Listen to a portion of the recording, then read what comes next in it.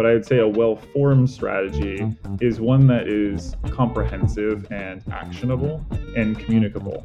And it's where I first started to really appreciate the dynamics of how strategy, operations, and finance need to come together to make a business successful. Realistically, like every business unit, every team should be strategic. FP&A should be very strategic. HR should be strategic. Typically, the distinction when it's done right is that these strategic roles are roles in which you are actually connecting operations or finance to strategy versus getting to be the hands off. Strategy is good when it accomplishes something for the business, and it's bad when it doesn't, right? And that's the most fundamental thing. Hello. Welcome to the Strategy of Finance podcast, where we celebrate the profession and the professionals in the world of finance. We endeavor to unpack their journeys to understand what moves them, get inspired by their triumphs, learn from their experiences, and most of all, connect with them at a personal level.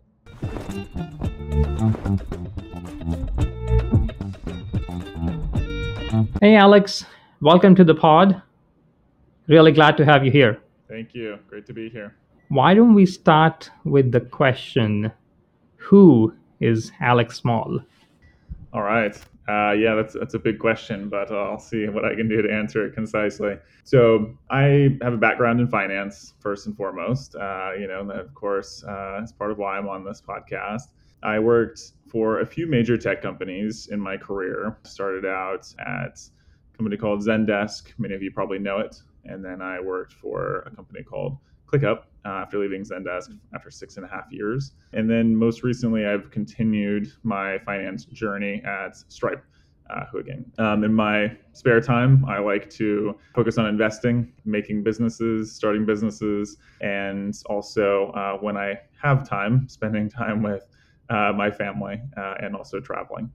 Wow, that's quite a handful. I don't know many people who do investing and starting businesses in their spare time. But why don't we, with that introduction, dig a little bit more into your background? Can we learn about your journey and understand sort of the key milestones that have shaped your career so far?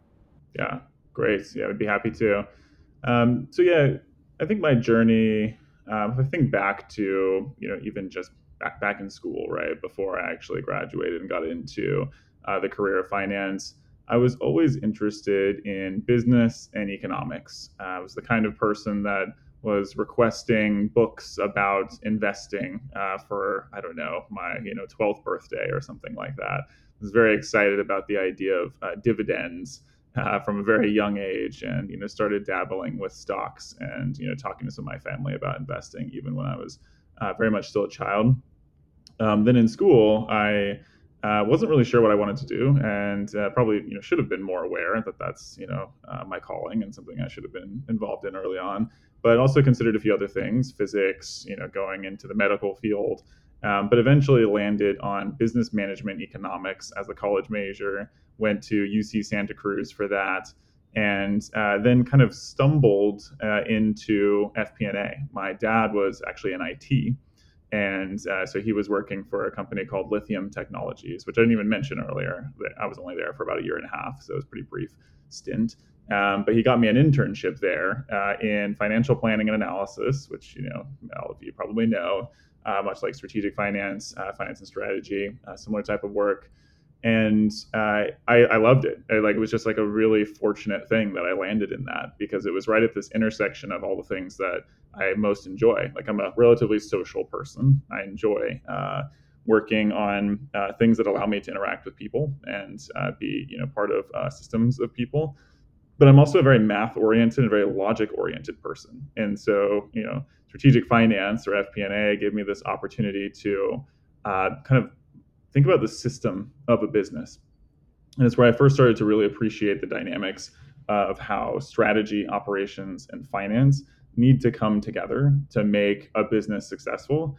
And where I first started to realize that, candidly, most people aren't very good at bringing those things together. It's really rare that one person has the skill set to bring together all of those things.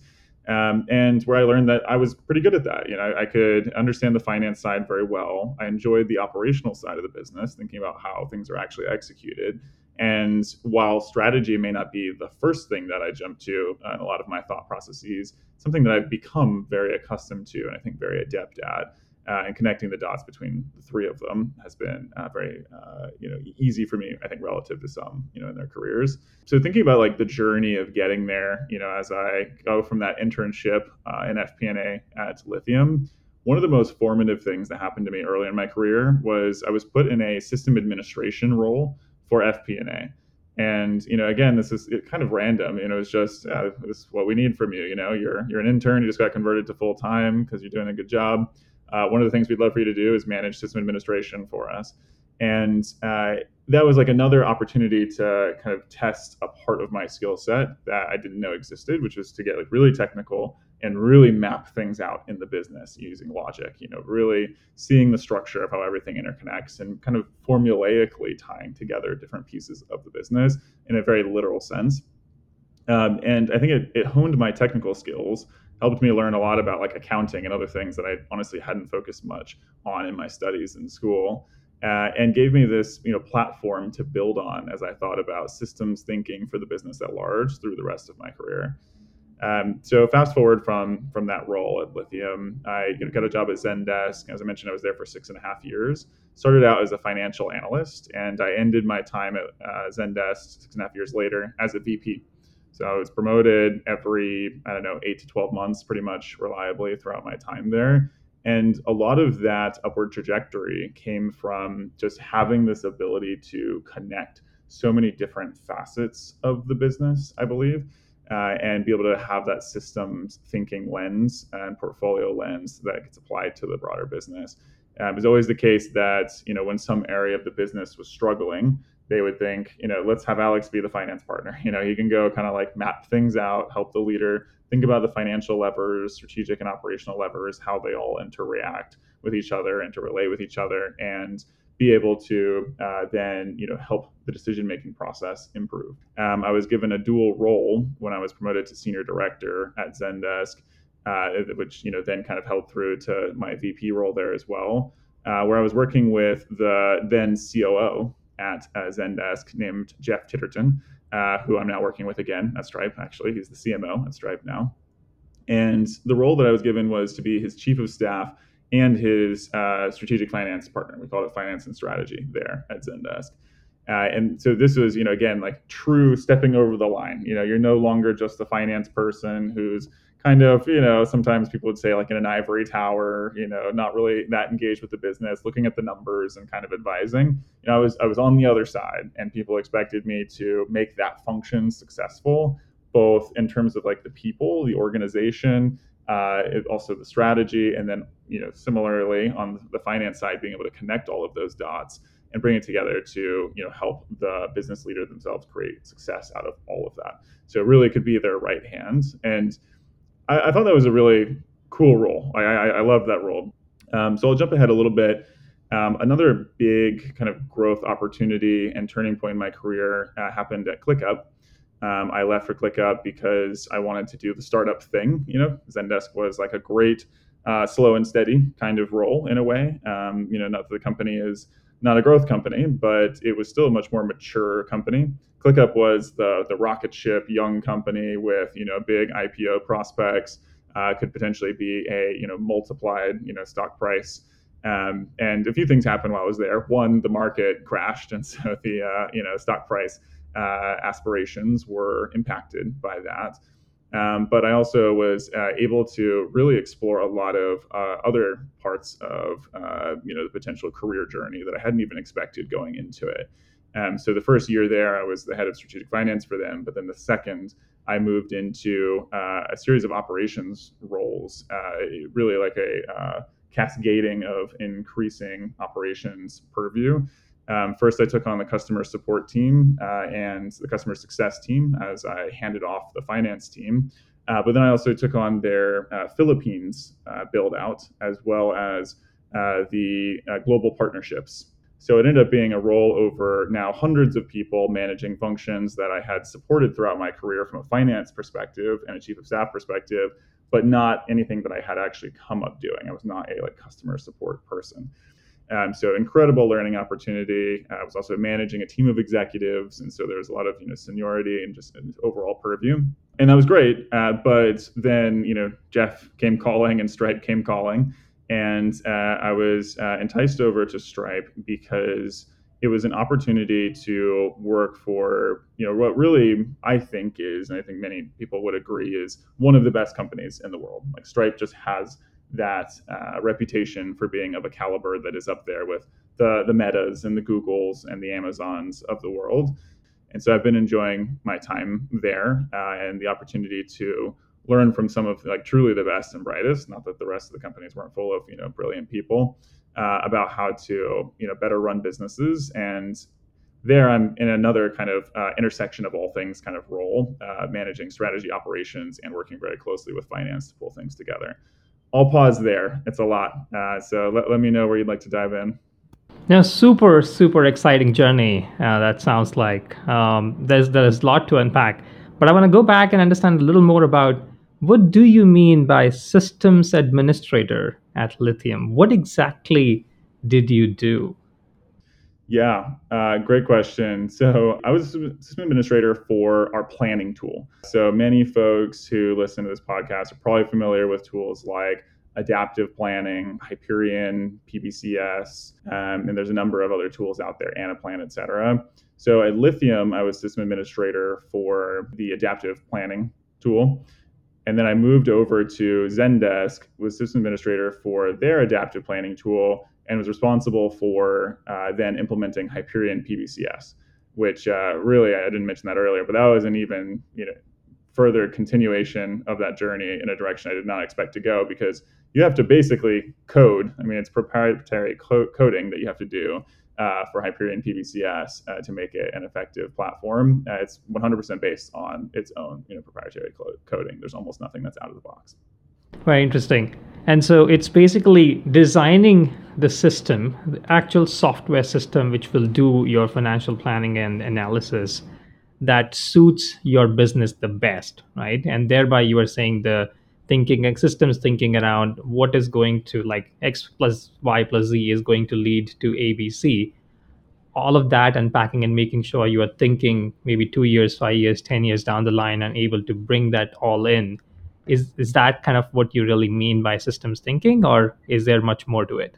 Yeah, I'd say that's generally right. Yeah, it really can be as big as you want it to be.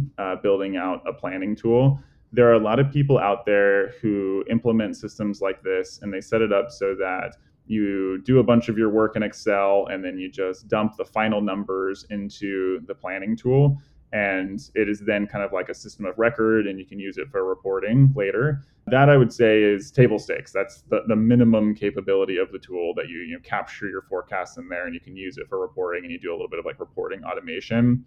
I was always a fan of taking it multiple levels beyond that. So the first level above that, I would say, is using more of the automation capabilities. So it's using it as an actual financial modeling tool, not just as a financial data capture or reporting repository. So examples of that are capacity models. You could plan out how many sales headcount you need for the business by building the calculations into the tool, so that all you have to do is input, hey, we want this bookings number, and we need this productivity per rep, and now it's going to tell you how many reps you need based on a bunch of other things like ramp times and budget and all of those other parameters. So that's kind of level one. I think level two is building more of the long range elements of all of that, which you're starting to hit on. That is incredibly important to long range planning. It's incredibly important to rolling forecasts that go beyond 12 months, that are actually effective and don't take an enormous amount of time from the team to recreate. And then maybe level three, which is kind of like a foundational element beneath the other two, is that systems thinking lens. So this idea of, it's not just, okay, you have a revenue model, you have a sales model, you've got a long range plan, and those are, just exist in the tool, or the reporting and the actuals that you manually load just exist in the tool. It is interconnecting all of these things, so that not only are you inputting productivity numbers and bookings targets to get sales reps, and then putting in, let's say utilization targets and bookings targets to get professional services implementation headcount. But then you're also layering on other elements that actually look at all of these other things. Like maybe you're also putting in the location of all of those headcount. And so you can calculate the tax burden for your different subsidiaries based on the amount of cost that is flowing through each of the individual subsidiaries related to those headcount. Or maybe it's your G&A headcount. For example, you need a certain ratio of finance people to the rest of the company. So you have all that other headcount in there. And then you can have a 1-to-100 ratio, let's say, of finance, strategic finance folks related to all of them. So there's just an enormous amount of capability and a number of other things you can do, like T&E calculator, per head T&E dollars. Like there's just anything you can dream of. So it's almost like a palette to be creative on. And I found all of that fun, the creativity piece, the system building piece, and then the opportunity to use this as like a reason to understand the entire business. Very cool. You mentioned at Zendesk, of course, you got promoted every 8 to 12 months. And that's just staggering to be able to do that, not once, not twice, not thrice, but multiple times over in a period of almost 6-7 years that you were there, Yep. right? 6.5, yeah. Unpack the secret for us. How did you do that beyond maybe working 60-70 hours a week? Or maybe you didn't. Yeah. I definitely did work 60 to 70 hours a week. So that's part of it. One of the biggest secrets I always tell people about my career trajectory is, if you work twice as hard, you'll get promoted twice as fast. So there's definitely an element to that. Would add a few other things.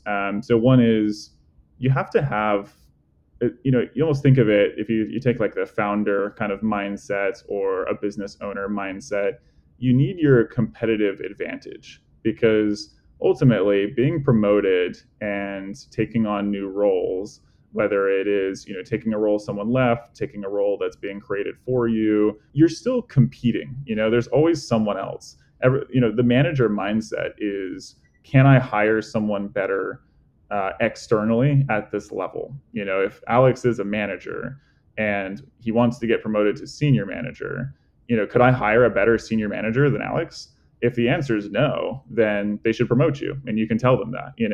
That's a narrative that you can use around why you should be promoted, and the right kind of pragmatic finance people will support you with that narrative if they really believe it. So you got to be the best advocator for yourself. That means asking for promotion. It means making sure people are aware when you've done something that warrants recognition. But frankly, I would say that while I have gotten good at managing perceptions, I do not think that I manage perceptions above average. More than most people. I think that's table stakes. It's something you have to be successful in getting promoted and in appearing successful enough to be promoted. But it is not something that I overly relied on, I believe. Most managers will gauge your performance based on what your business partners say about you. For me, and I think for many other leaders in the space, that's the number one thing they look at for their team members who are business partners is, does your business partner think you should be promoted? Are they going to be really upset if you left because you didn't get promoted? And could they hire someone better, in your position at the level that you're trying to get promoted to? But a big part of what allowed me to be successful was caring about learning her business area as well or better than she knew her business area. That's the, I think, simplest and most comprehensive way to summarize getting to be that level of partner for that type of executive. You have to be able to be in a conversation with her and say, your business, better than I do, but I know it very well, and I know parts of it even better than you do, and I know finance very well, and I know how to use that financial knowledge to advise you on how to run your business in a way that you wouldn't have otherwise been able to figure out. That is ultimately the value proposition of a strategic finance business partner for a leader. And so again, just taking an example of how that actually plays out. Most of it was around headcount planning. So I ultimately became known for her, as well as tons of other leaders that I partnered with, as the person that you go to understand like how many support reps do I need. It's actually not simple. You can think like, but to do it really well, you actually need to think about ramp times. You need to think about seasonality of tickets. You need to think about ticket types. There's different channels. You need to think about specializations, seniority. You have to think about location. If you're going to do this in the Philippines, is there a different productivity, but there's also a different cost? You got to think about budget targets. Like there's a whole ecosystem of things that come together to help you identify what the right number of target hires is in any particular time period.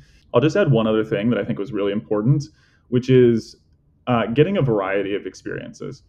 Because to that systems thinking and sort of mapping mindset point that I was trying to make earlier, if you work in a number of different roles and a number of different functions and have a number of different business partners, work at a number of different companies, you're getting exposure to a lot of different things that start to build your intuition.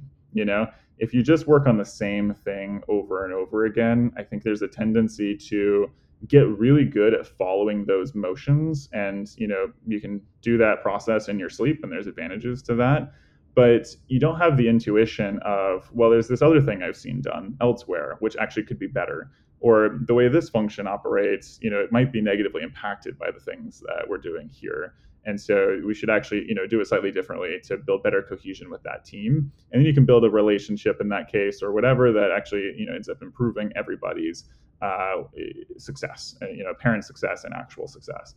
So there's just countless examples of how having that variety of experience can be valuable. Makes a ton of sense. Were you ever perceived as sharp elbowing other people? That's a good question too. I would say to be very successful in business, there has to be an element of sharp elbows. What is funny is I think I'm perceived as having sharp elbows with my peers, and so maybe that is part of my success, and that also is an example definitely of me having sharp elbows. I don't have sharp elbows with my leaders, the folks that I'm rolling up to or that are above me in the kind of hierarchy of the organization, and I don't with my team. I tend to be very close with my team. I'm very high on psychological safety as a concept. I enjoy my team like feeling like they can be themselves and like ask whatever question and just be open and kind of enjoy their work. And I think that sharp elbow instinct with my peers comes from that competitive instinct. Honestly, it's no different than if you start a business and again you're thinking about your competitive advantage. Part of the competitive advantage most companies that succeed have to have is they try to bring down their competition a little bit, or they at least figure out exactly what their competition is good at or bad at, and they exploit the things that appear to be opportunities for them. And maybe I'll just add one other note, which is the way that manifested for me wasn't maybe the way that it would manifest for someone who's potentially perceived as like very negative or toxic in an organization. I think I'm just a little bit careful with perception management relative to my peers. I was always careful that if it seemed like somebody was, casting blame or misunderstanding an issue, I could be a little bit sharp in, correcting the narrative around what was going on when it came to, more like peer level competition. When one is competitive in the right sense and a high achiever, the team that is supporting that individual also needs to be at least on par on performance with that person. How did you find during your tenure at whether it's Zendesk or ClickUp the support from the team? And I'm sure there were instances where some people were not able to scale as fast as you were scaling and demanding them to scale. And at times, people were just able to make it work as well, or maybe even better than you are doing, right? Maybe do you have some anecdotes in terms of how did that pan out? And in that kind of realm, how do you think about picking the right people who are able to support you in your journey as well as the overall organizational journey that all of you are on together? Yeah. I would say I definitely ran into those cases where people struggled to scale at the rate that I was scaling, and there's a few ways to look at it. I would say the things that I look out for are whether that person has a place in the organization or not. Because the first thing is, am I trying to hire a whole bunch of me's? Like, not really, actually. Like I'm not trying to hire a bunch of people that are going to stay one rung behind me on the ladder as I move up. Like I'm senior analyst. I hire an analyst, and I expect by the time I'm a VP, they're a senior director. I'm not really even aiming for that. That would be great if I could find some people like that. But if you have an org full of people like me or people like that, you tend to end up with a pretty intense workplace, and you end up with like an overly senior workplace, where you don't have some of the folks who are more content to manage some of the line tasks. And so I tried to build a balance. I tried to find those couple of people throughout my career that were going to be my, buoys, my lifeguards, the ones who are going to be by my side, make sure that things were successful that I was working on, and could also sort of benefit from being by my coattails to some extent. Like really follow me along that career journey, and also have a lot of upward mobility. And I could point to exactly who those people are, and I owe them a lot. So I think they might say they owe me a lot, and like we've had a really great professional relationship. If you have someone who wants to answer customer support tickets and enjoys doing that and does it well, but doesn't have the aspiration to become the VP of customer support, or chief operations officer, as long as they're good at customer support, that's great. And sometimes it's a capability thing, sometimes it's just a motivation thing. But it's important to have a lot of those folks around as well. As long as you're in a growing organization, you can handle having a few more of the high ambition folks. If you're in a more stable, stagnant organization, you're probably going to need to actually err even further towards those folks who have less ambition. Otherwise, you end up with more attrition. And a lot of times tenure is more important than ambition, as long as the capability is generally there. So that's a little bit about how I think about it, and how I think I've managed to thread the needle of having those people that are so strong and kind of like right behind me in their capability, but then also just some of that infrastructure that just holds the whole team up reliably. Makes a ton of sense. Let's dig a little bit more into Zendesk and ClickUp. They're both in a very competitive market. Zendesk was a Valley darling and then did quite well in the public markets as well, where you have spent most of your time while they were public, before being taken private. ClickUp seems to continue to kill it.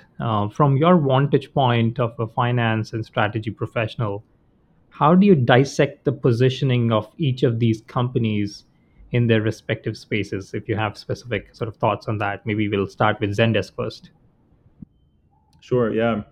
Yeah, Zendesk was always interestingly placed in the market because they were kind of a first mover in many ways, at least a very early mover in the customer support software space. And they use that to good advantage. I mean, they're a huge player in that space, but they ended up navigating into this position of sort of being the mid-market company, where Salesforce is very much the enterprise company, and then there's frankly like 1,000 companies that are at the lower end in the SMB space, Freshworks being one of the biggest of them, Intercom being another big one, and then there's just a lot there.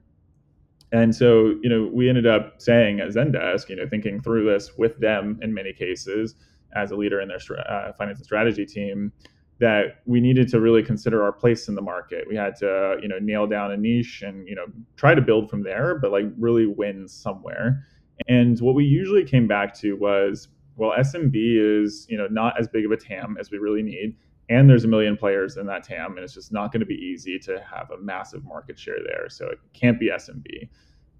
Enterprise is really enticing, but not only do you have Salesforce, but you also have a lot of other platforms out there. Even like solutions from like Twilio had something that was kind of competing with us.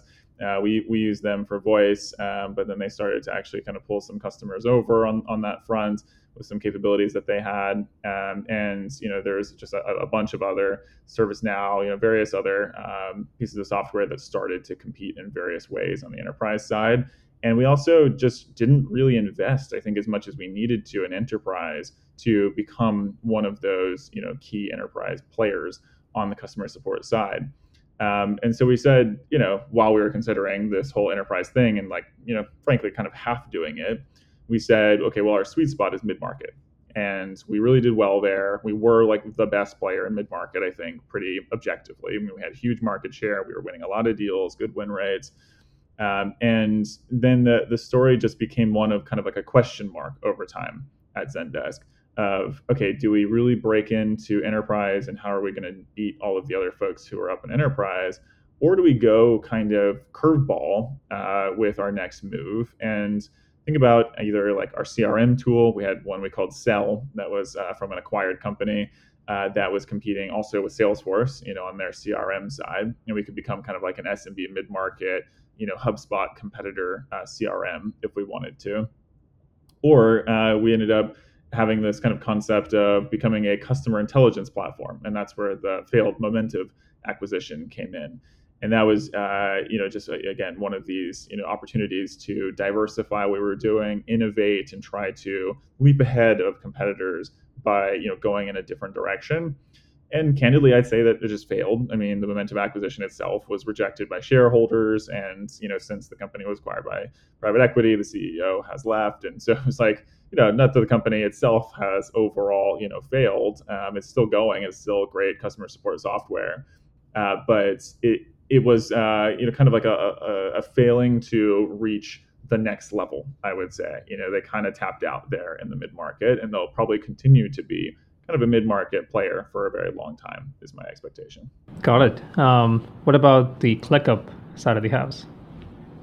They are, I think, intensely competitive horizontal market with tons of people coming in from various different shapes and sizes. So the ClickUp story is an interesting one. They are a young company still, and they've just done an incredible job of breaking into the productivity software market. That's what attracted me to them. It's this incredibly splintered, competitive market that is, hard to consider an enterprise market. Technically they're enterprise customers, but do they need this software? Are they going to use this software? There's a lot of kind of like existential questions around it. And they've still managed to thrive. They've got some really big customers. They've got tons of customers across SMB and mid-market, and they have some pretty clear differentiation in their capabilities versus the other main competitors. The other competitors that we looked at when we were there were mostly Monday.com, the most obvious one. Asana was absolutely up there and a very strong competitor. And then we looked at things like, especially Atlassian's Jira kind of Confluence capabilities as you might call it a secondary competitor, but still a very like significant competitor around certain capabilities of the platform. And the way we, were starting to see the market shape up was that ClickUp was able to beat the competition in the low end of the market a lot of the time because we had great branding and great ease of use. And we also introduced a lot of features before these other companies, and they ended up copying ClickUp. And so ClickUp is it's innovative, I feel, as a company in the space. And that was, a huge part of what attracted people to it. Where ClickUp struggles is around like bugginess and refinedness of the platform. It is just young, it's not refined yet, and we've prioritized features to some extent over some of the foundations of the platform. I think they're really getting that under control now. Like reliability is better. A lot of the bugs are fixed. A lot of the capabilities are more well-rounded. But that's been their story of being innovative, but just not quite like refined because of their youth. But I would also say, even as they're now focusing on getting their foundation shored up, they're starting to lose a little bit, candidly, on the innovation side. It's like you can't have both. And so you see Monday.com and Asana, ClickUp, a lot of these other tools starting to all look the same. Most of the capabilities are starting to become very similar as they all reach some semblance of maturity, and they copy each other whenever one of them has a good idea. And so it's becoming a little bit more like a commoditized market, which is part of the reason that I decided to move on. I don't mean to say that ClickUp does not still have a compelling story ahead of it. I think there's enough room in that market for all of them to be very successful. But for any of them to become the next $100 billion company, they're going to need to do something that is not the same as everybody else. They're going to need to become, more niche. One of them is going to have to displace Atlassian as, the tool that you go to, the company that you go to for developer productivity software, for example, for them to really break into a, many tens or $100 billion opportunity. Maybe it's a ServiceNow market too. Maybe they get into IT CRM. Maybe there's markets like Coupa, procurement. Like there's a lot of great workflow stuff you can do inside of these software suites. But I think when it's just seen as like the project management tool, there's a limited market there actually, and a lot of competitors in the space that are all starting to look pretty similar and have most of the features that you need for that. There's only so many features you can build for project management. So I see that as potential limiter for them, and that's the next chapter of their story is like what is their differentiator? Can they continue to have one? Yeah, makes a ton of sense. As I think about most software markets aren't necessarily a winner take all market from a market share or revenue perspective, but certainly a large portion of the value inures to the leader, right? Mm-hmm. Funding is relatively abundantly available for the right kind of founders and concepts and businesses that are coming up, right? In that pretext, is 30% EBITDA margin dream of any SaaS company really a dream or a mirage? Is there a secret to achieving that? Having seen so many businesses, do you have a formula that you feel like, hey, this is the right way to get there and sustain? Yeah, so I have a couple thoughts on this. One is just had a really great conversation with a CFO recently who was talking about his growth and profitability framework. And it's something that I've spoken to multiple CFOs about and kind of had myself in the past. And I think it's really important to think about EBITDA margins in that lens. You need to have this concept of, yeah, you can get to 30% EBITDA margins if you want to, but you're probably going to kill growth to do it, in most, medium-sized, semi-mature businesses. And so I think it's almost maybe in my mind more of a fallacy of, is anyone actually going to get to the 30% EBITDA margin? I think they will as soon as they are willing to slow down the growth rate. It's just that growth is so worthwhile relative to margin that most companies, as soon as they get to cash flow break even, they say, let's reinvest. Like every dollar I put in, I'm getting $2 out or $3 out. So why would I just take the dollar out instead of getting $3 out in a year? SaaS is just such a good business that it leads to a lot of reinvestment. And it's definitely not the universal story, but I think that's a very common story. Zendesk, for instance, was growing at, let's say, 30 to 40% for many years while I was there annually. And we had a EBITDA margin, I want to say, well, non-GAAP anyways, was positive. If you include the equity compensation, right, that's a whole different story, but a whole other kind of debate to have. But their non-GAAP margin was positive by, I want to say, 5%, like nominally positive, and cash flow margin was materially positive. And so, if they wanted to, they probably could have just slowed down growth and they could have gotten to a 30% EBITDA margin and even a GAAP profitability of some level with a significant cash flow margin.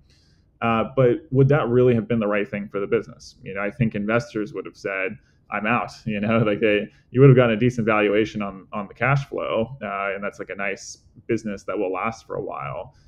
But as soon as you stop investing in R&D, you stop investing in S&M, you're going to end up with slower growth and then increasingly slower growth over time as your product falls behind. And so that just is a much less compelling decision for folks to make, especially when they have the pressure of being public. That gives me the reason to bring up one other, pet peeve, I guess I might say, of mine, which is the notion of, being beholden to investors.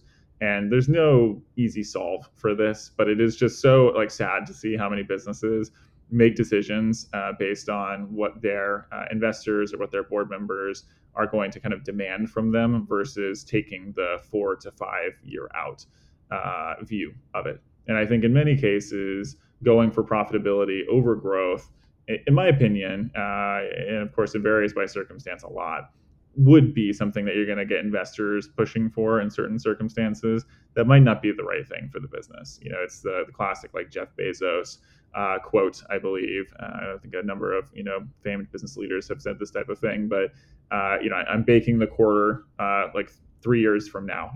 People congratulate me on the quarter I just had, and I tell them like, cool, I made that quarter like 3 years ago. So I'm thinking about 3 years from now. So those are my thoughts, but also recognize that profitability has to be attained at some point, right? And so I do wonder what the future holds for a lot of these SaaS businesses, and if many of them will eventually start to make that pivot away from growth towards profitability. Yeah, because as I think about it, as a technology business, you need to invest in R&D, right? As soon as you stop investing, you are going to fall behind the up and coming competitor who's looking to snatch up that market share from you, right? With doing something different, something unique. And there is always a new paradigm that is coming in, whether it's mobile, whether it's like this cloud, mobile, and then now sort of AI. So you need to continue to invest, and it seems like there's always day one, right? For something that you want to put money into. But interesting conversation, and I think from a capital allocation perspective, it's an interesting problem for finance folks to solve as well. Yeah, sorry, I think I got a delay on the audio. Yeah, I was just going to chime in on your previous comments around R&D investment and mention that I feel it's one of the most interesting challenges for finance folks these days to think about developer productivity and the ROI of investment in development of certain areas of software. Inevitably, it's a question a CFO asks, the CEO asks, and in some cases, even the heads of product engineering are asking, how do we make sure that our folks are being high ROI, that they're working hard, that they're productive, and then how do we know that we're investing in the right products that are going to get us the ROI that we want? And those are incredibly difficult questions to answer on the finance side. I think you can do some interesting surveying. You can look at the market and you can examine, just cases, scenarios of potential user numbers, adoption numbers, and the revenue that can be associated with that to try to build scenarios. But it's something that I feel needs to be a partnership with a lot of the other organizations in the company. So just sharing an anecdote, I had a great partner at Zendesk that did a lot of market research and was also a product sort of business operations and strategy and pricing and packaging person. A very well-rounded individual. And so I was able to use my finance experience and his product and kind of market knowledge to help create these informed scenarios around what products might look like, adoption might look like, pricing and packaging might look like, and therefore ultimately revenue might look like. Compare that against the potential investment that could be put behind it in terms of people dollars, and come out with some sort of theoretical ROI. Were those numbers ever accurate? That's a very good question. The question I know the answer to. In many cases, it would take years for all of it to play out, and so we don't really have good actuals against the scenarios we made. But it's something that I feel needs to be further explored in the finance world to try to make those hard decisions. Makes a ton of sense.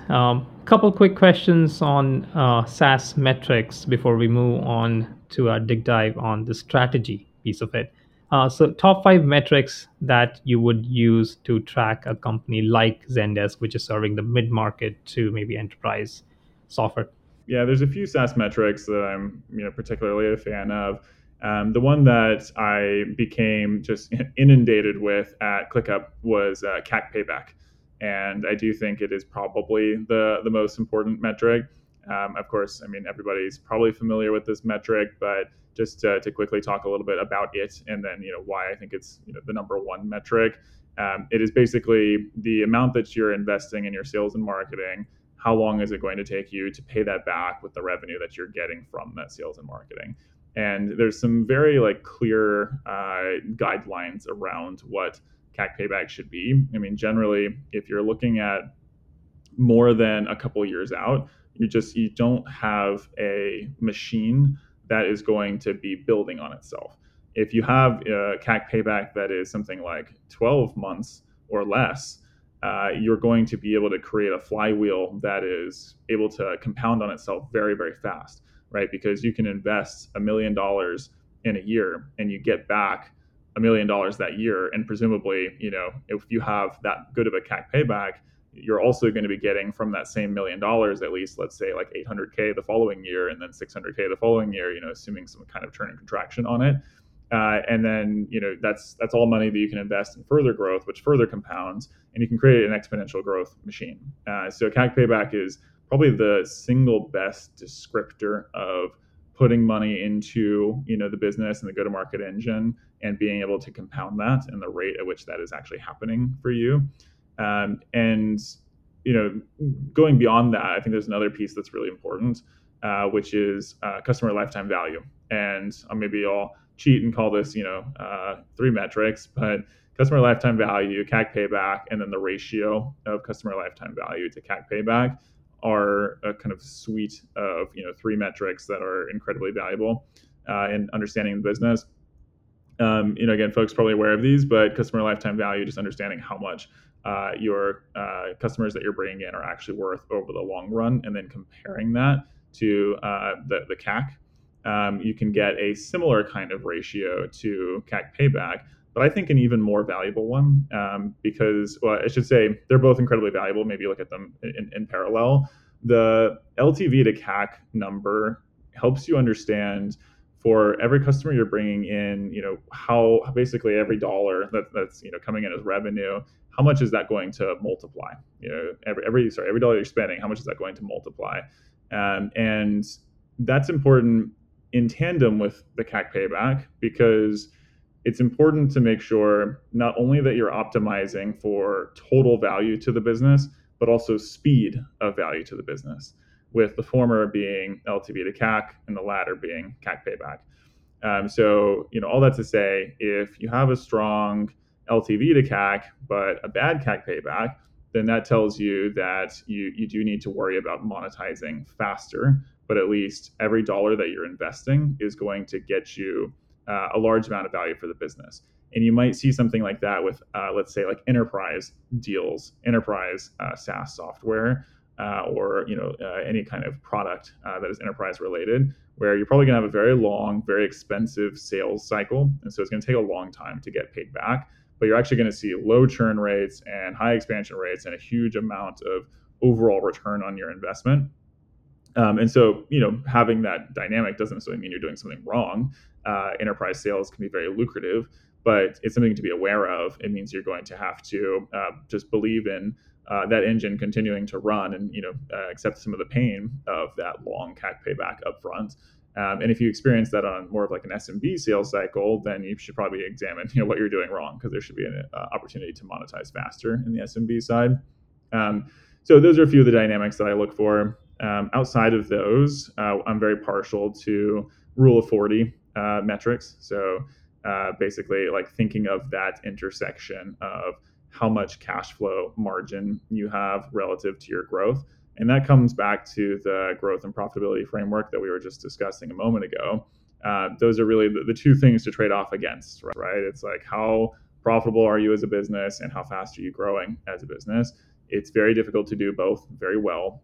And so oftentimes, even if you're a very effective business, and so your, rule of 40 number, cash flow margin plus revenue growth percentage year over year, is over 40, or is some very high number, you still then have to think, are we at the right intersection of the 2?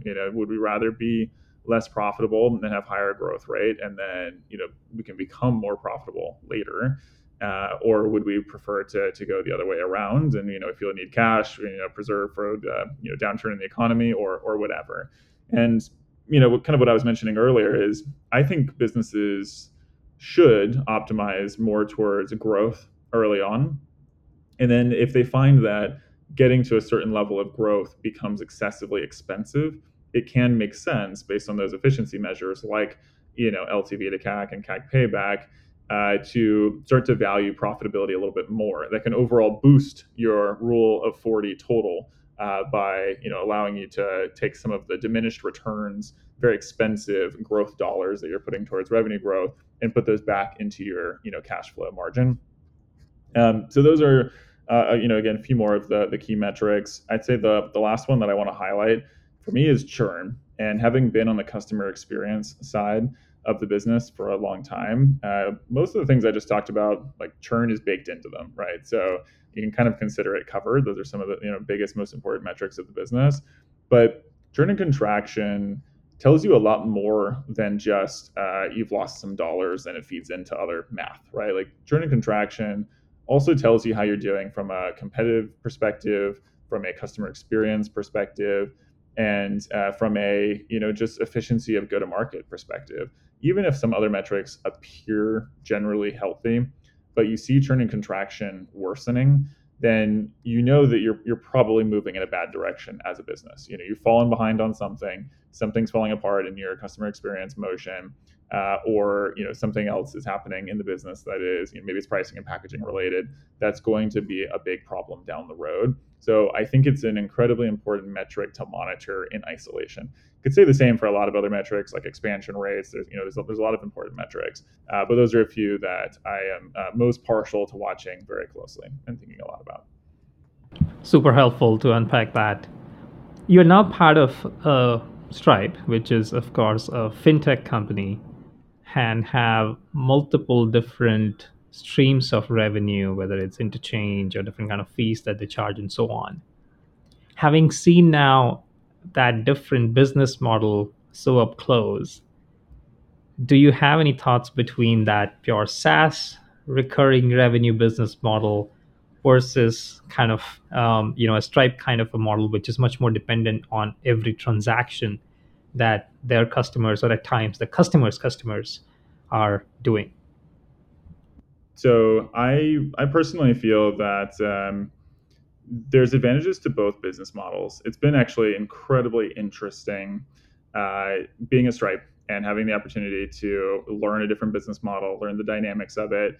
There's a few things that I would highlight. So one, SaaS is in this world of incredibly strong margins.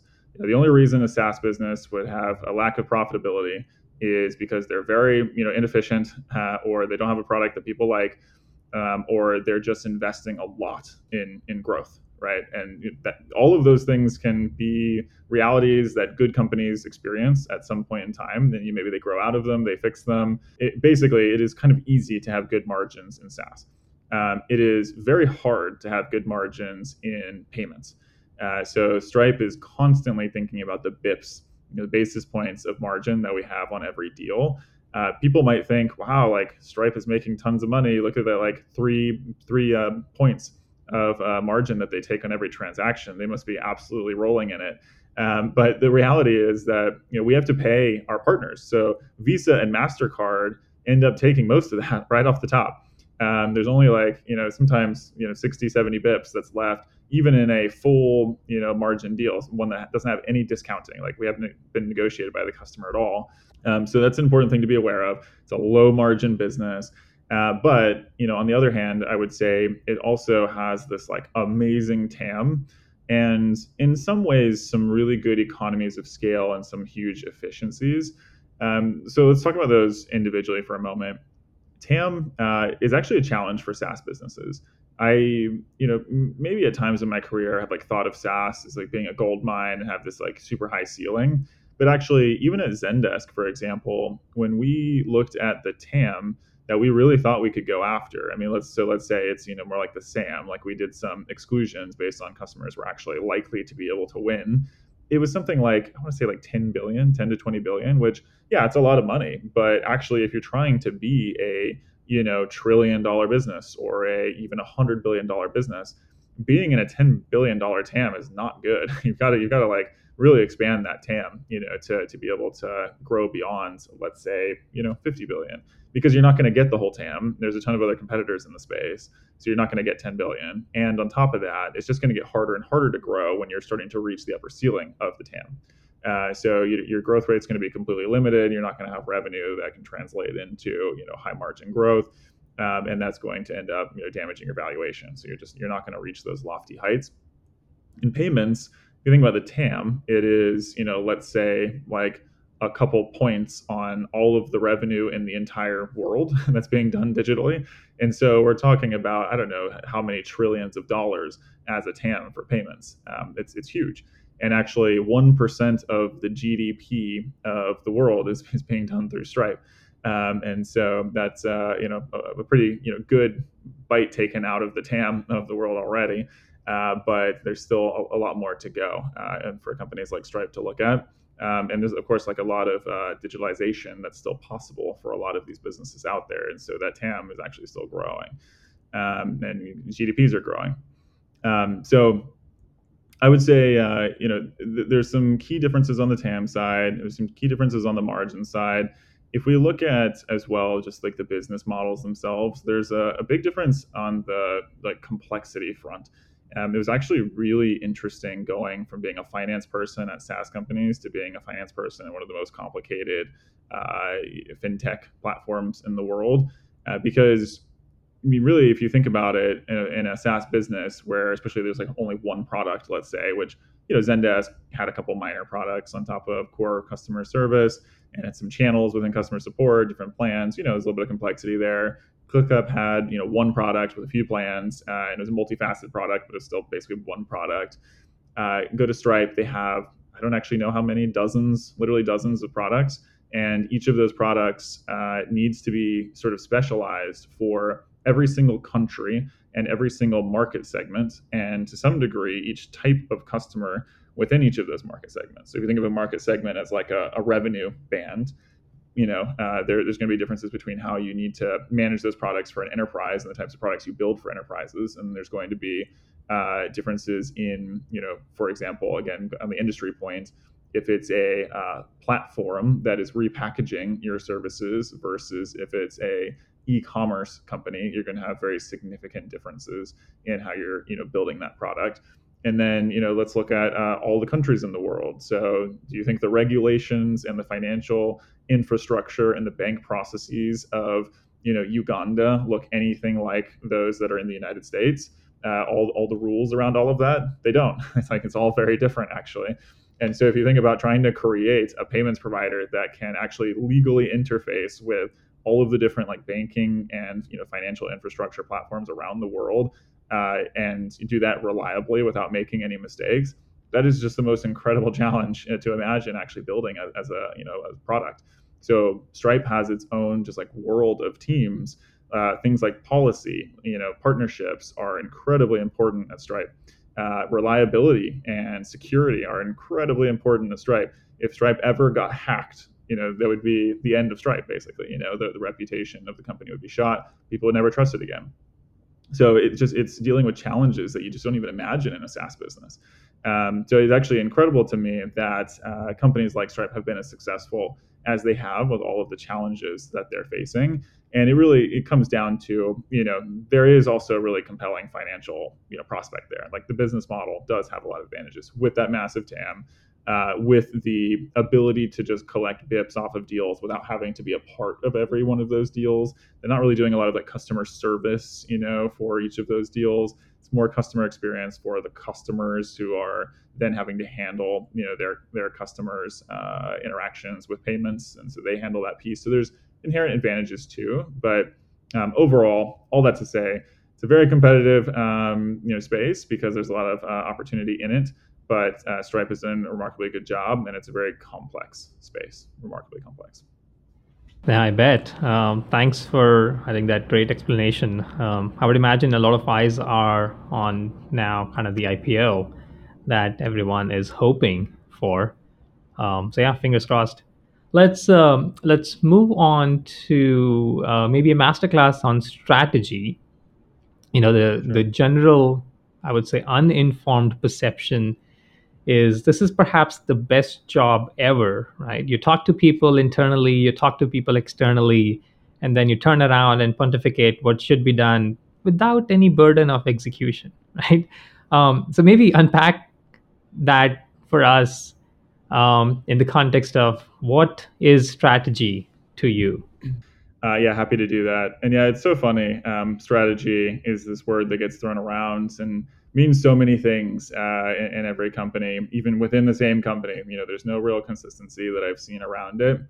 Um, I'll tell you a few of the things I've seen it mean, and maybe have an opinion on what I think it should mean and how people should think about it.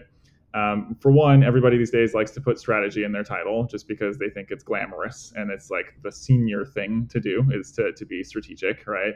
And that's something that I think management is perpetuating, whether they mean to or not. I know throughout my whole career, I was told, like, you need to be more strategic. That's how you're going to get to, X, Y, or Z level. Our whole podcast is strategy of finance, right? Yeah. So you're doing the same thing, right? I do think, though, that putting strategy in your title just for the sake of having it in there is a little bit dilutive to what strategy should be. And it also removes, in a way, the fact or the implication that all of the other teams that don't have strategy in their name shouldn't be strategic. And so, another conversation I had with the CFO recently, which I thought it was a really great conversation, he had mentioned that, for strategic finance, for example, or finance and strategy, as FP&A is often being rebranded these days. It is a little bit of a problem that we're moving to all of these like strategy names, because realistically, like every business unit, every team should be strategic. FP&A should be very strategic. HR should be strategic. Legal should be strategic. Like, you have to think about whether you're doing things that are for the benefit of the business versus just like operationally sound, and think about whether there's ways to innovate on how you're operating. And to me, those are the ways that strategy should find its way into most teams.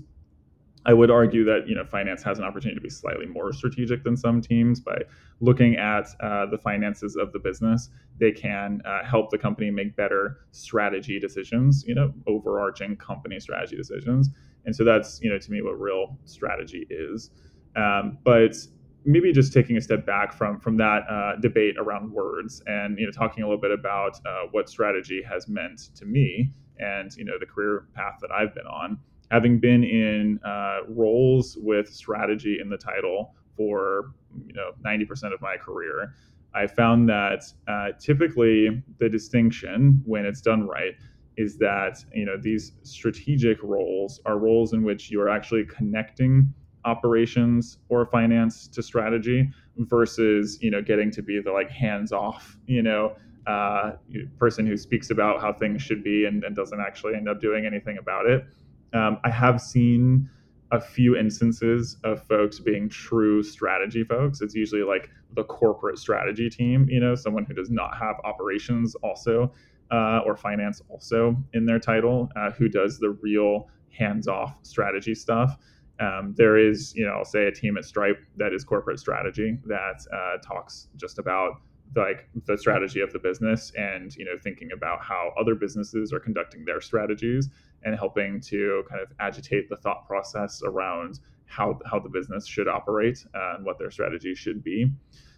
So yeah, that's a little bit about it. I mean, I think that's the last thing I would say is, for all of those folks out there, who might be, listening to this, watching this, and thinking about, their relationship with strategy, I think what's important is to be an influencer of strategy, not to have it in your title necessarily.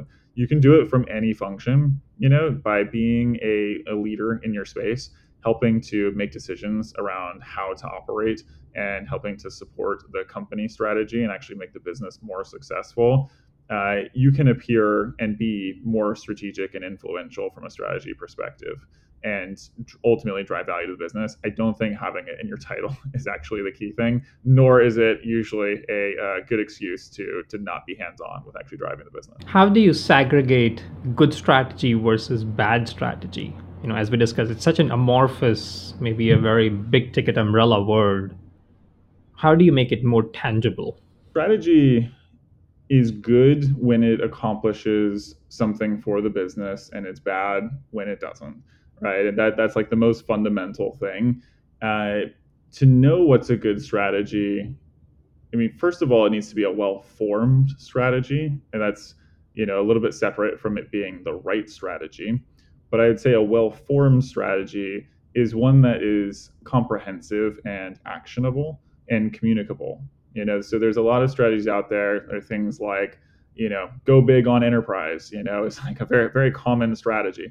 I've been in a lot of companies where that was the strategy or was part of the strategy, and that's fine for that to be the headline, but there needs to be a lot underneath that around what that actually means. And so this is where that connectivity of strategy to operations comes in, and they're somewhat seamless, right? They need to be interconnected, because a strategy like go big on enterprise that doesn't articulate like what product, what features of the product, who's building it, what the time frame is, how we're measuring it, none of that with none of that in place, you're not actually able to go action on that, or too many people are going to action on it, or no one's going to action on it even though they could. Like there's just you're not going to see the results you want. And I see that actually coming back to one of our earlier topics as one of the most important capabilities of a FP&A or strategic finance team. It's to be at that intersection of the strategy that the CEO might have in mind, which is, hey, we got to go after enterprise, and like, guys, can you all go and work on getting us to be successful in the enterprise, and connecting that to the financial realities of why are we doing that? Let's double check that this makes sense. Okay, like makes sense. Then what does it mean financially? Let's plan for that. And then all of the operations that are going to ladder up to making that effective. And finally, the communication around all of those operations. The communication piece of it and some of the operational pieces of it can fall a little bit outside of the finance spectrum, but connecting those dots, seeing where there's problems, seeing where there's misses, and then pulling in the right teams to make sure that the right things get done at the right times can be an incredibly powerful motion, and is where the like strategy portion of a strategic finance team's name really comes into play. Makes sense. As we discussed, there are so many different types of strategies, right? Because it could be business strategy, product strategy, go-to-market strategy, finance strategy, people strategy. Like every single function could have, you know, their own strategies, if you will. How should one think about the role of the strategy leader? What all should it cover, not cover? Are there kind of certain best practices that you have seen that kind of make sense to put under the purview of the strategy leader? I've seen it done a few different ways. We had, for example, a chief strategy officer at ClickUp, and his role ended up being very focused on company strategy, and then also equally focused on the partnerships organization. This is before I took over that team. And I would say that, candidly, I don't know that that was the right setup. I think it's important that strategy leaders have a purview over parts of the business that are most strategic, and so partnerships is one of those, absolutely.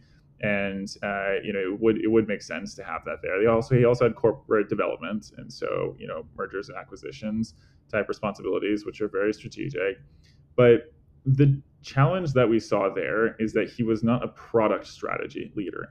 And I think it's important for folks in finance and in any function to recognize that, I mean, there's a few pillars of strategy. Like one is like the corporate strategy of things like mergers and acquisitions, and then there's the go-to-market strategy, which encompasses partnerships to some extent. Really, partnerships can be in all parts of strategy.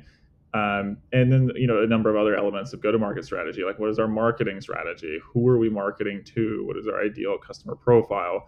What are the channels we're going to go after? The sales strategy of are we hiring senior enterprise reps? Are we going to do more of a self-service motion? There's some key elements there. But product strategy is the piece that really makes or breaks the company over the long term.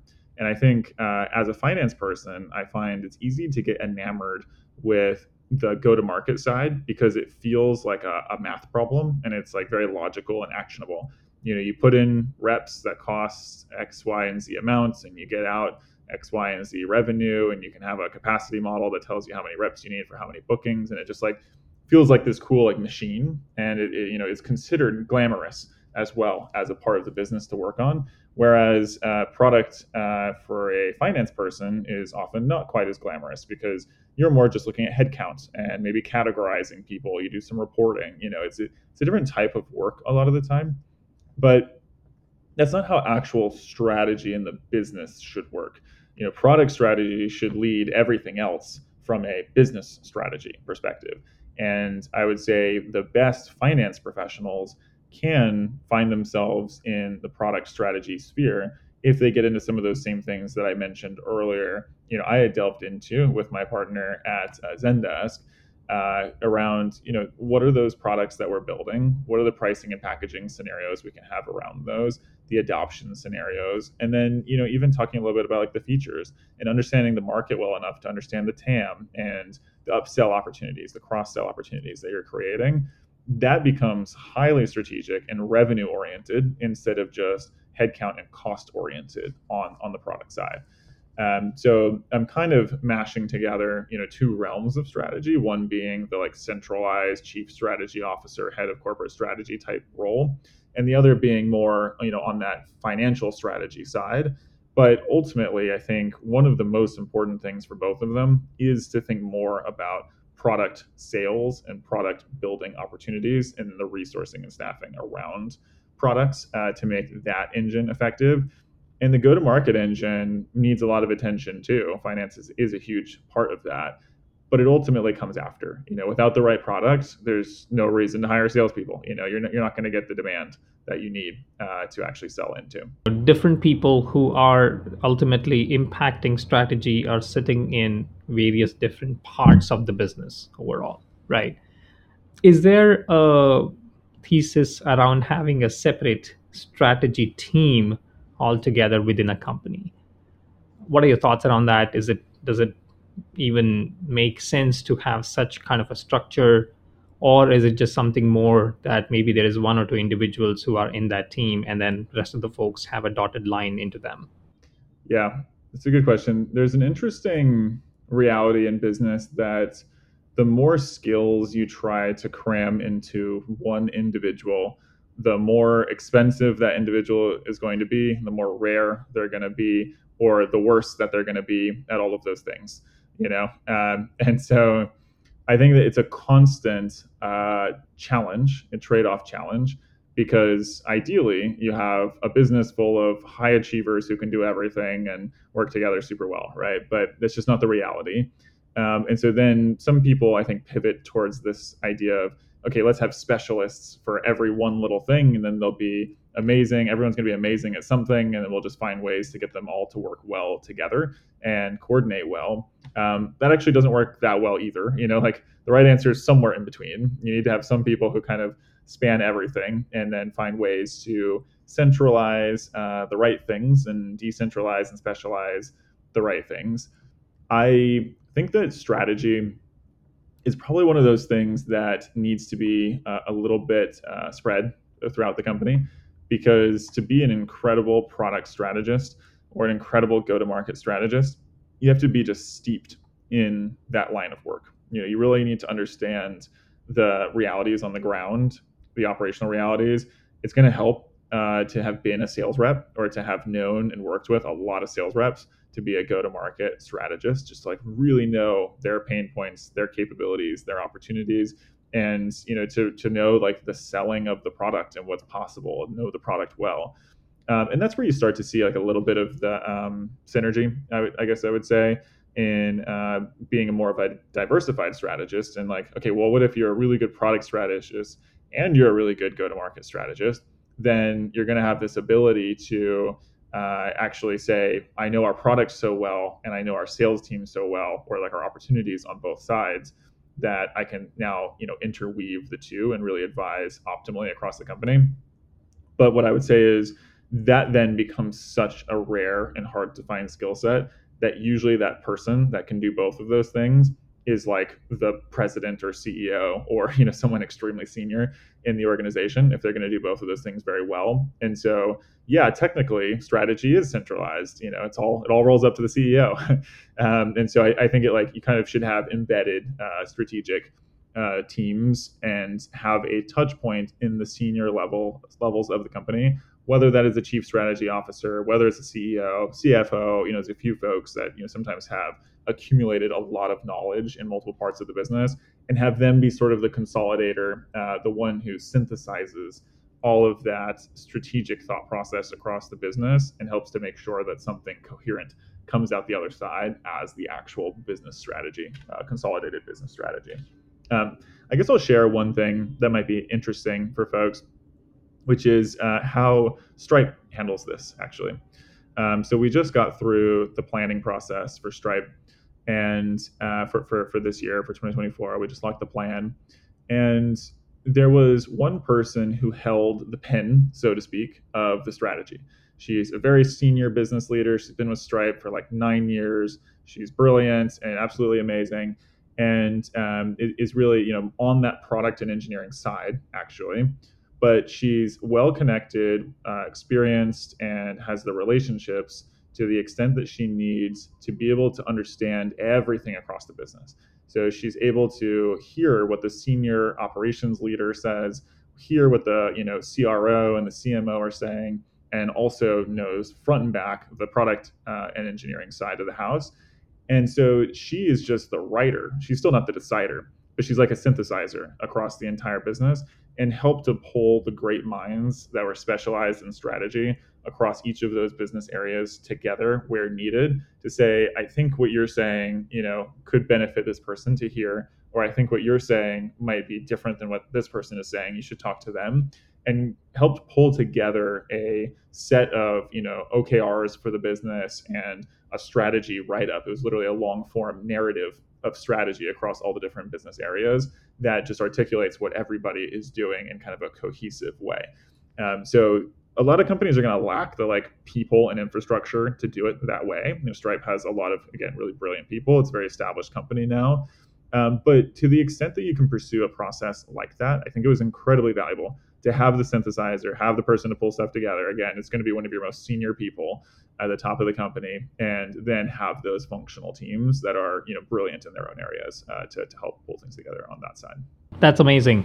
I wonder, what are the OKRs for this person who is the synthesizer, who is the who holds the pen on the strategy side? Because arguably she's influencing a lot, but again, she may not be the throat to choke for anything that may or may not have happened. Yep. Yeah, that was the nature of the arrangement in the way that she handled this, in that she knows a lot and is well connected to everything, but she's not actually the owner of any of these things. Almost, in this particular case, she actually did own a business area also, and so she actually left the process with her own set of OKRs that were for her business area, but she didn't own anything else, even though she was partnering with all of these other executives and wrote everything kind of with them and helped synthesize and make sure it all was the right set of things to document. Ultimately, she doesn't have accountability around any of it except her own piece of the world. And I think that's the way you have to do it. I think the role of that person at that level is to help build the right set of interconnected relationships and I guess dependencies and understanding of dependencies that allows all of those people to then come out of the process and feel like, even though someone else synthesized and wrote everything kind of with them, for them, alongside them, they're still the owners, and that was really, part of the art of being that synthesizer and that person, at the intersection of all things, that she didn't make everybody feel like, even though she called some shots on hey, you're this OKR, it's not going to work. It's too complicated, or it overlaps with that person's, or there's too many, so you got to get rid of it, or whatever. Everybody still came out of the process saying that's fine. What's there is still mine. I did nothing happened in this process that made me feel like I lost, control over this being my set of metrics. So everything kind of has to be discussed and justified along the way. It's an expensive process, getting to that level of alignment. There's a lot of conversation, relationship building that's required to get there. But to the extent it's possible, I think it's the right way to enter the year with the right aligned set of goals and discussions across the business. Makes sense. One of the questions that I wanted to ask is, who should strategy folks report to, whether it's CEO, CFO, COO, CPO? But it sounds like in one of the prior responses, you kind of mentioned that whoever has the broadest purview is the best person to have that strategy team, right? Is that the best way to summarize it? Yeah, I would say that is one of the key elements, one of the key criteria. I've seen a few things work though, so it's interesting, and I think it actually depends maybe a little bit less on like purview per se, and it's almost like whoever has the broadest and deepest strategic experience is probably the right person. And so I've seen that be different people at different companies. At Zendesk, we had, for example, for a long time, a CFO, Elena Gomez, who was just incredibly good at understanding how each of the different business units should be operated, like both strategy and operations, and of course, financials of all of the different parts of the company. And so she was just like a force of nature within the company. Like any team that she worked with would like look to her almost for like guidance and like respected her opinion on their own areas. She was kind of like the pinnacle of a finance business partner, and she had come to that from being a career strategic finance person. So she was a senior strategic finance person at Schwab, I believe it was, and then Salesforce, and then at Zendesk she was CFO. And so I think that that's like a perfect example of the kind of person that has done the rounds, understood all the different parts of the business, and can connect the dots of the different like types of strategy across the business to create something really strong and cohesive. If you look at ClickUp, I think it was a little bit less clear, who that person was, but we ended up having someone who was our chief business officer, who was ultimately the most logical person because he's very strategy oriented, and he had been a big part of hiring up all the different parts of the company. He was one of the co-founders, and so he was the right kind of well-connected, tenured person to synthesize all of that. Tenure is important too because, of course, like you can be great at strategy of all different varieties, but if you don't have all the relationships and you don't have all the context of the company you're at, then that's going to be problematic for this type of work. And then again, with the Stripe example, it's someone who is very senior. You might put her in the top 40 most senior people in the company, but she's also not the CFO, president, CEO. She's just a extremely tenured, extremely smart, well-rounded individual who had a lot of great relationships that she was able to use to help synthesize this. So yeah, it depends on a few factors. Very interesting perspective. How does data and technology kind of broadly shaping the world of strategy? Yeah, I think it's incredibly important to leverage data and technology wherever you can, right? I mean, I think everybody kind of knows that these days, that we should try to, leverage it where we can. I think where it's been influential in my experience in, potentially unorthodox ways or in lesser known ways is in really giving you like competitive research, because something that like just to name a dynamic that's out there, a lot of senior executives these days will kind of use hearsay of like I talked to this executive at this company and he's doing this, and so maybe we should do that, and I heard that this metric is this that company, and so we're behind and we've got to improve that metric. And I think there's a lot of value to that, but I also think it can be actually damaging if it's used the wrong way. Using technology, the right kind of benchmarking, tools, using the right sort of platforms for pulling together lots of different data points and being able to compare them, even if that's just like a project management tool.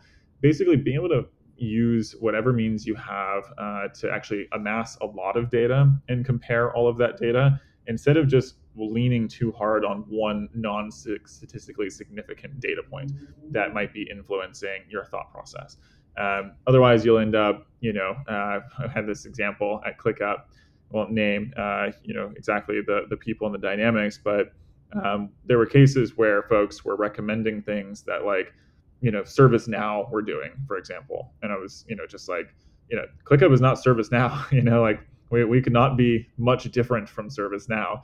They're a like 100% enterprise, over $100 billion company with an incredibly sophisticated piece of software on like a different pricing model. Like it just is not comparative at all to our situation. And so if you're going to try to make strategic decisions for the business by just copying them in a vacuum, you're probably going to make the wrong ones. So, using data and technology to get the right information, to understand the characteristics of different businesses, look at the results of those different businesses, look at the inputs in those different businesses, and then bring all that information together to influence what we should do.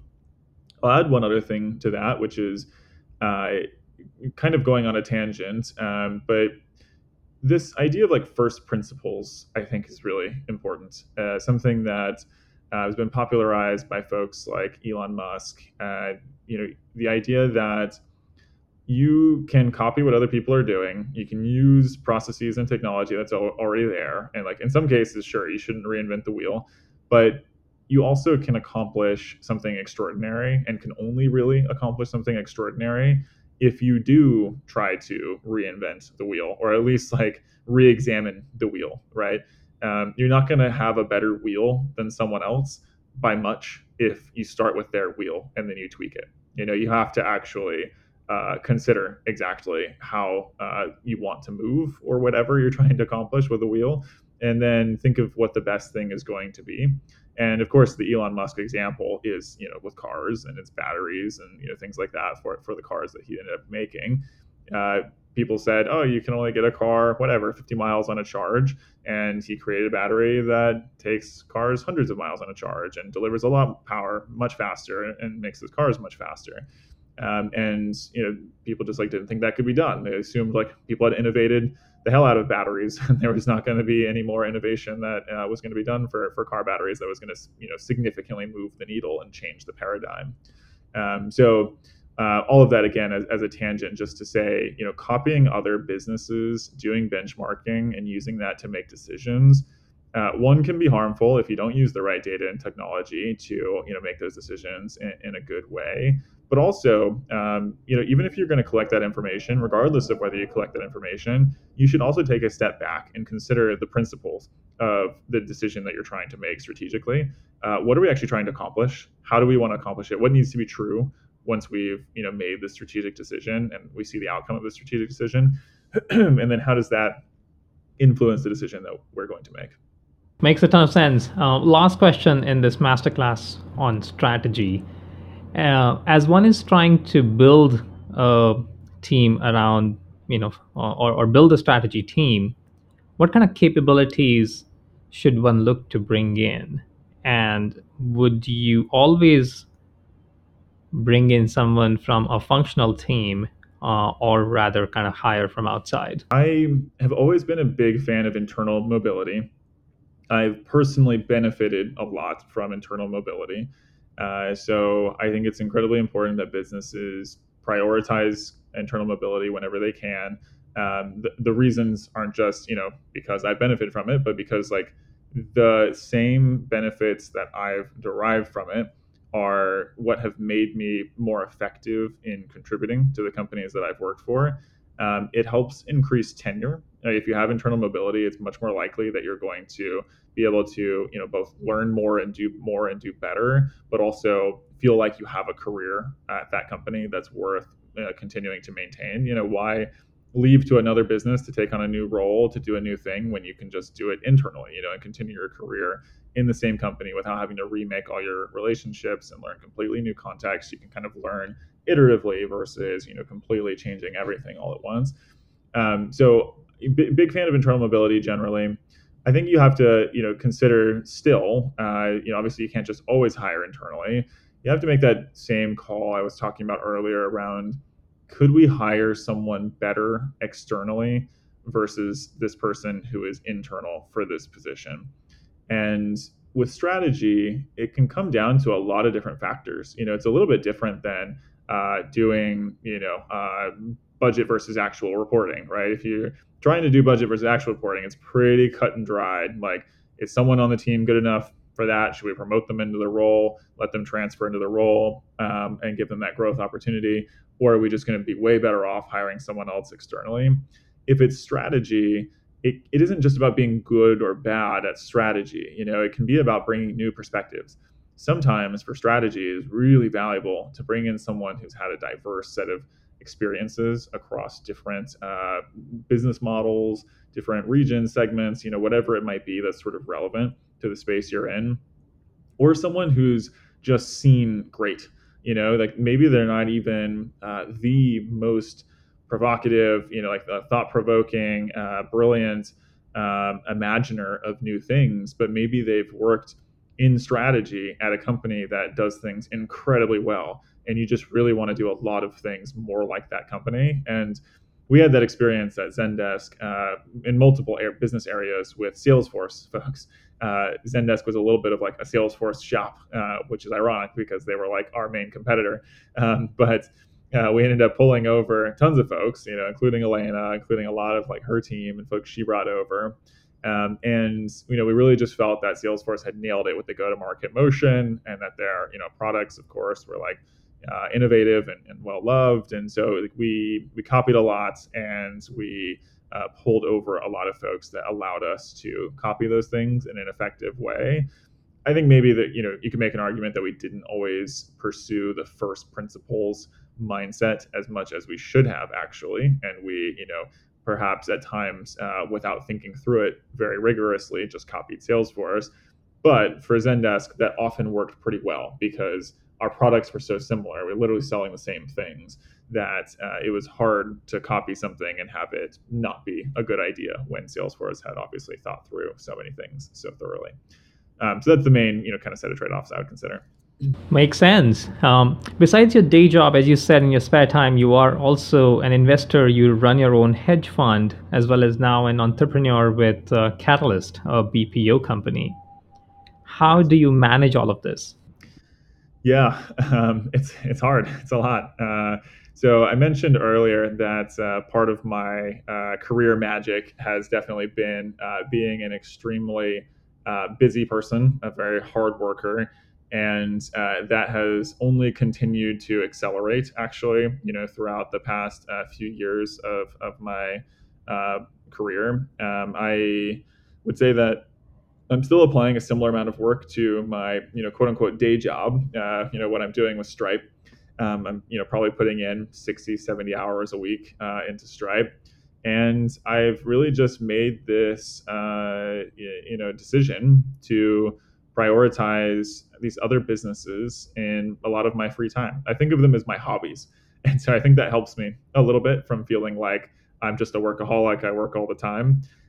When I'm driven to do something, and it's something I'm passionate about and I enjoy, I can do it even if other people would call it work. I can do it for many hours. Like I'm great at focus for 16 hours a day working through things, and so that's what a lot of my days end up looking like. It's put 9 hours whatever into Stripe, a little bit on the weekends too, and then spend the rest of the day focused on my other businesses.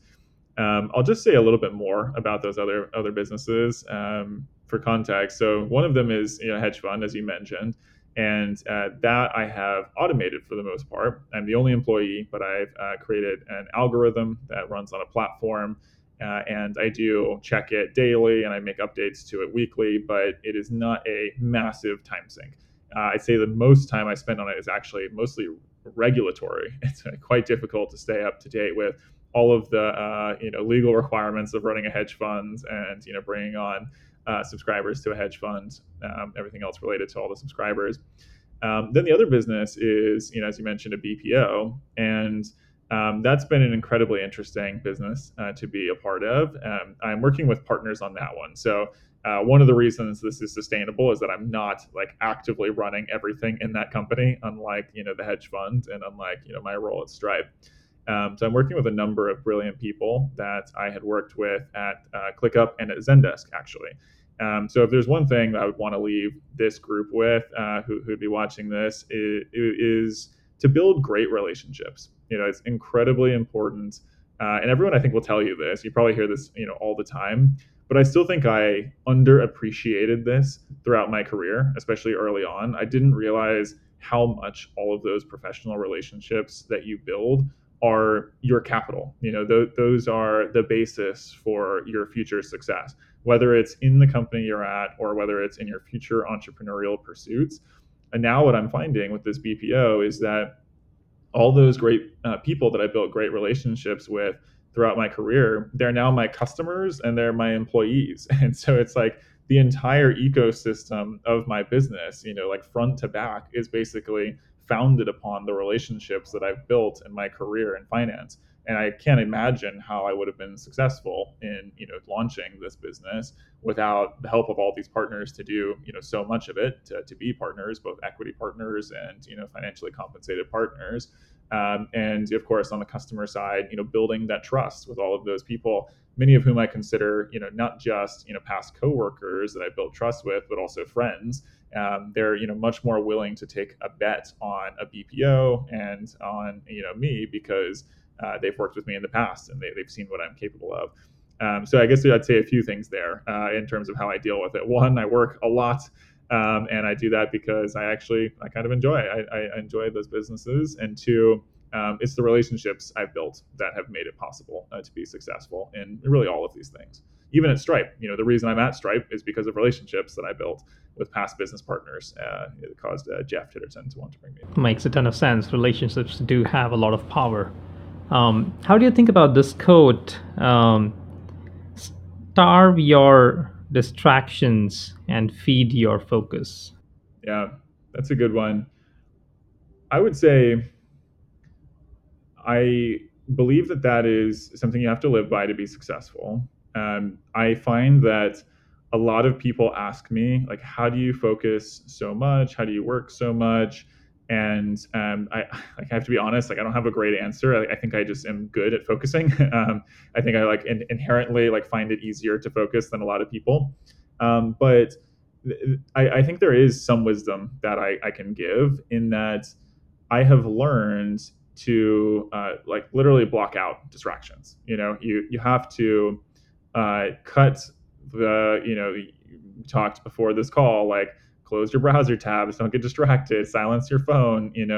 I do all of those things normally. If someone gives me that checklist of here's how to go be focused on this particular thing, my answer is always going to be, yeah, those are things I just do all the time. I have my phone on silence. I actually oftentimes I have my phone on focus mode, and sometimes that pisses people off because they're like, I tried to call you and I can't get through. But the reality is, look, I've got to get a lot of stuff done every day. And if I'm checking every text message, every Slack message, the context switching that is necessary every time you receive a message and you switch off of the thing you're doing, I mean, there's seconds lost. I mean, even if you're no matter how sharp you are, no matter how on top of all these things that are happening on either end you are, when you context switch over to a text message or a Slack message or back to the thing that you're working on, you're losing seconds, at least seconds. And if every 15 seconds you're getting some communication, which I think might be the case for me at times, you're basically getting half as much done as you otherwise would be if you just allowed yourself to focus. Or in some cases, I mean, you get nothing done for the course of 30, 45, 60 minutes. So you got to figure out what to, maybe the other piece of wisdom I would add is, you got to kind of figure out what to classify as distractions and starve those. Because some people might say, oh, the Slack message from my coworker, that's not a distraction, that's important. Or the text message from your mom or whatever, that's not a distraction, that's important. And those things might be true for you. You got to really just examine that, though, because if you want to burn through 12 hours of quality work, getting a ton of stuff done for your business or for your career, whatever it is that you're focused on, you've got to cut out other things. You can't spend half the day reading the news or answering Slack messages or text messages if you want that half of the day to be full of, creating great presentations, innovating, thinking about strategy, and, influencing business partners, building financial models, any of these things that really require thought and focus. So I think there's a lot of different ways to look at it, but that's probably a couple of the secrets, to my success. Multitasking is a bane, not a boon. Makes Yes. sense. How do you define success? What are you running towards? Yeah, that's really interesting. I have thought about this for myself, and I think there's a little bit of a psychological, philosophical question to consider there, and it probably differs for every person.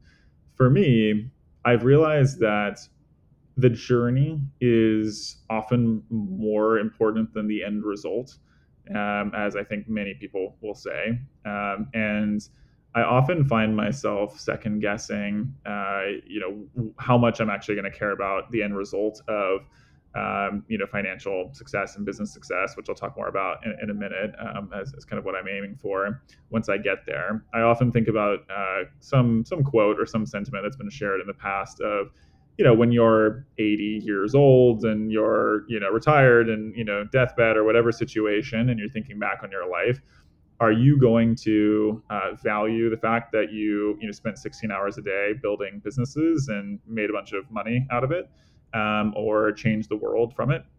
Or are you going to prefer to have spent that time and feel it was more valuable if it was, playing tennis with friends, or, spending time with your family, or whatever other thing? So I'll just say all that to like note that I'm not sure I have like the right answer here, but the success that I'm driving towards right now is much more on the working 16 hours a day to build, financial and business success side. And the way that I justify that to myself is I want to build businesses that can sustain themselves, and ultimately that means, at some point in my career, transitioning out of my corporate career, with companies like Stripe. It's definitely, years out, but at some point, and focusing entirely on my own businesses, and ultimately getting them to the point that they can live on without me. Like I would want to create something that is bigger than myself, and not just bigger than myself in the sense that, literally I can stop being the CEO or manager of those businesses, but also bigger than myself in the sense that it's accomplished something to change the world that is greater than whatever I could have done for myself. I would love for those businesses to create wealth forever for others, create prosperity in various ways for others, job opportunities for others, and potentially even, change culture or be a part of pop culture. Like have some meaningful influence on the world. And then to, from all of that, get the financial success and financial wealth that allows me to impact, the lives of my loved ones, family, friends, things like that. So I think there's a number of different goals, and I tell myself that once I'm successful enough, I would eventually stop working as much and spend more time enjoying being successful and having wealth. I'm not sure that that's the reality that will happen, but we'll see. What is your approach to leadership? Leadership, to me, is one of the most enjoyable things that I get to do. I love being able to build that type of relationship with people and do it in a way that I think is different than most leaders, actually. There's an interesting quote that I've always thought about, which is, would you rather be loved or feared? And then there's a interesting kind of response to that quote, which is, I want people to be afraid of how much they love me. I can't remember who said that, but some famous, I think, CEO or CFO said that. And I think I've veered more towards that side, where like I want to build the types of relationships with my team where like it's not just that they love me, but they actually are sort of like um, there's like a fear of kind of like not having, I guess, that love in a way, like, because it's such a positive thing, that it actually is meaningful, right? And there should be like some semblance of a feeling of potential of risk to that. And like that sounds manipulative, and like I don't like, think of it that manipulatively like every day, but like I think there's a just like a beauty to building the quality of relationships to with people, to where like they value that relationship with you, and they want you to feel like, you can count on them, right? And that I can, uh, find others who would also, build that kind of relationship with me and build that type of relationship with them, like build just that level of trust in, the ability to have a strong culture, and to have relationships where people can count on each other. And all of that comes from love ultimately, or like a form of like friendship, or also like collegiality, that can come from some of the things I mentioned earlier, like psychological safety and treating people with respect, making sure that they feel like they can voice everything that they want to voice, ask the questions that they want to ask. So I definitely don't veer towards the fear side personally. I just am not the type of person who likes to be intimidating to folks or create negative relationships. I think I'm too empathetic for that. And so a lot of this stuff is just personal to me. I don't think there's a right or wrong answer necessarily. There's like a spectrum of capable leadership attributes.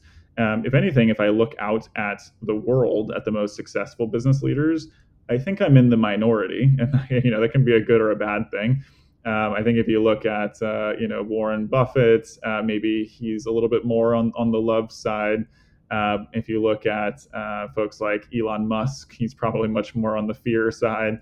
And so maybe either way can work. But I would say that most senior executives who have been extremely successful do use an element of fear. I would just rather that be, for the people who work with me, a fear that, the great relationships and the great things that we're building together could be at risk if, we don't all hold our accountability to each other, to help each other out and, be trustworthy and reliable for each other.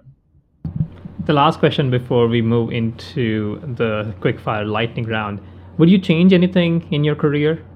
I don't really believe in regrets for the most part, because I feel that everything that you do helps create your future self and your future opportunities. And it's so hard to unpack what things would have been like if you hadn't done the things that you did.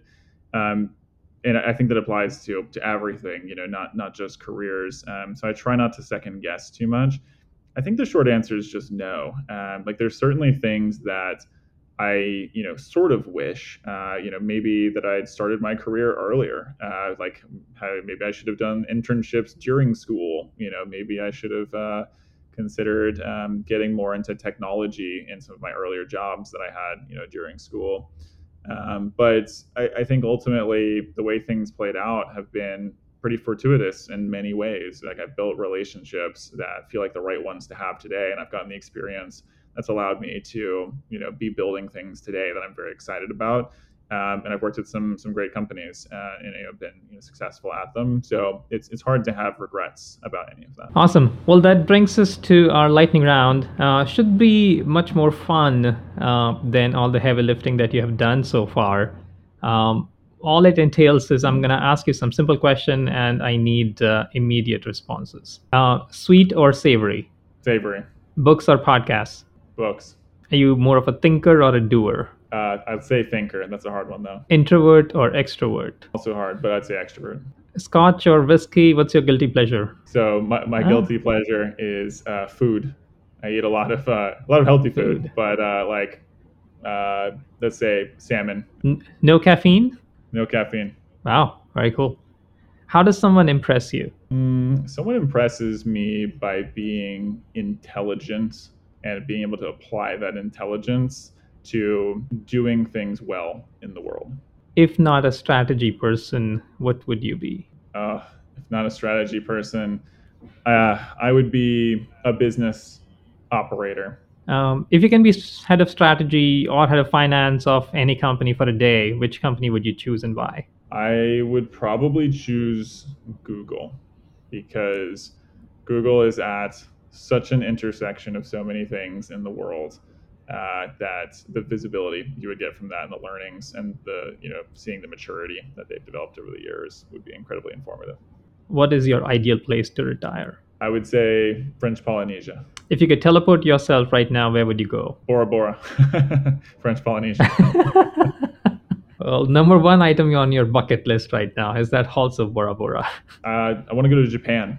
I've never been to Japan. If you could uninvent something, what would it be? Wow. So this is controversial, but maybe AI, because I think that AI is increasing so many things and improving and creating so many things, and yet it is upending a lot of the things that a lot of people were building, and there's just an amount of disruption there that is almost undesirable. Like I don't know that I needed AI in my life. Like technological progress did, but I don't know that I personally. Who is your role model, personally or professionally? One of the folks that I've always looked at as a role model is Warren Buffett.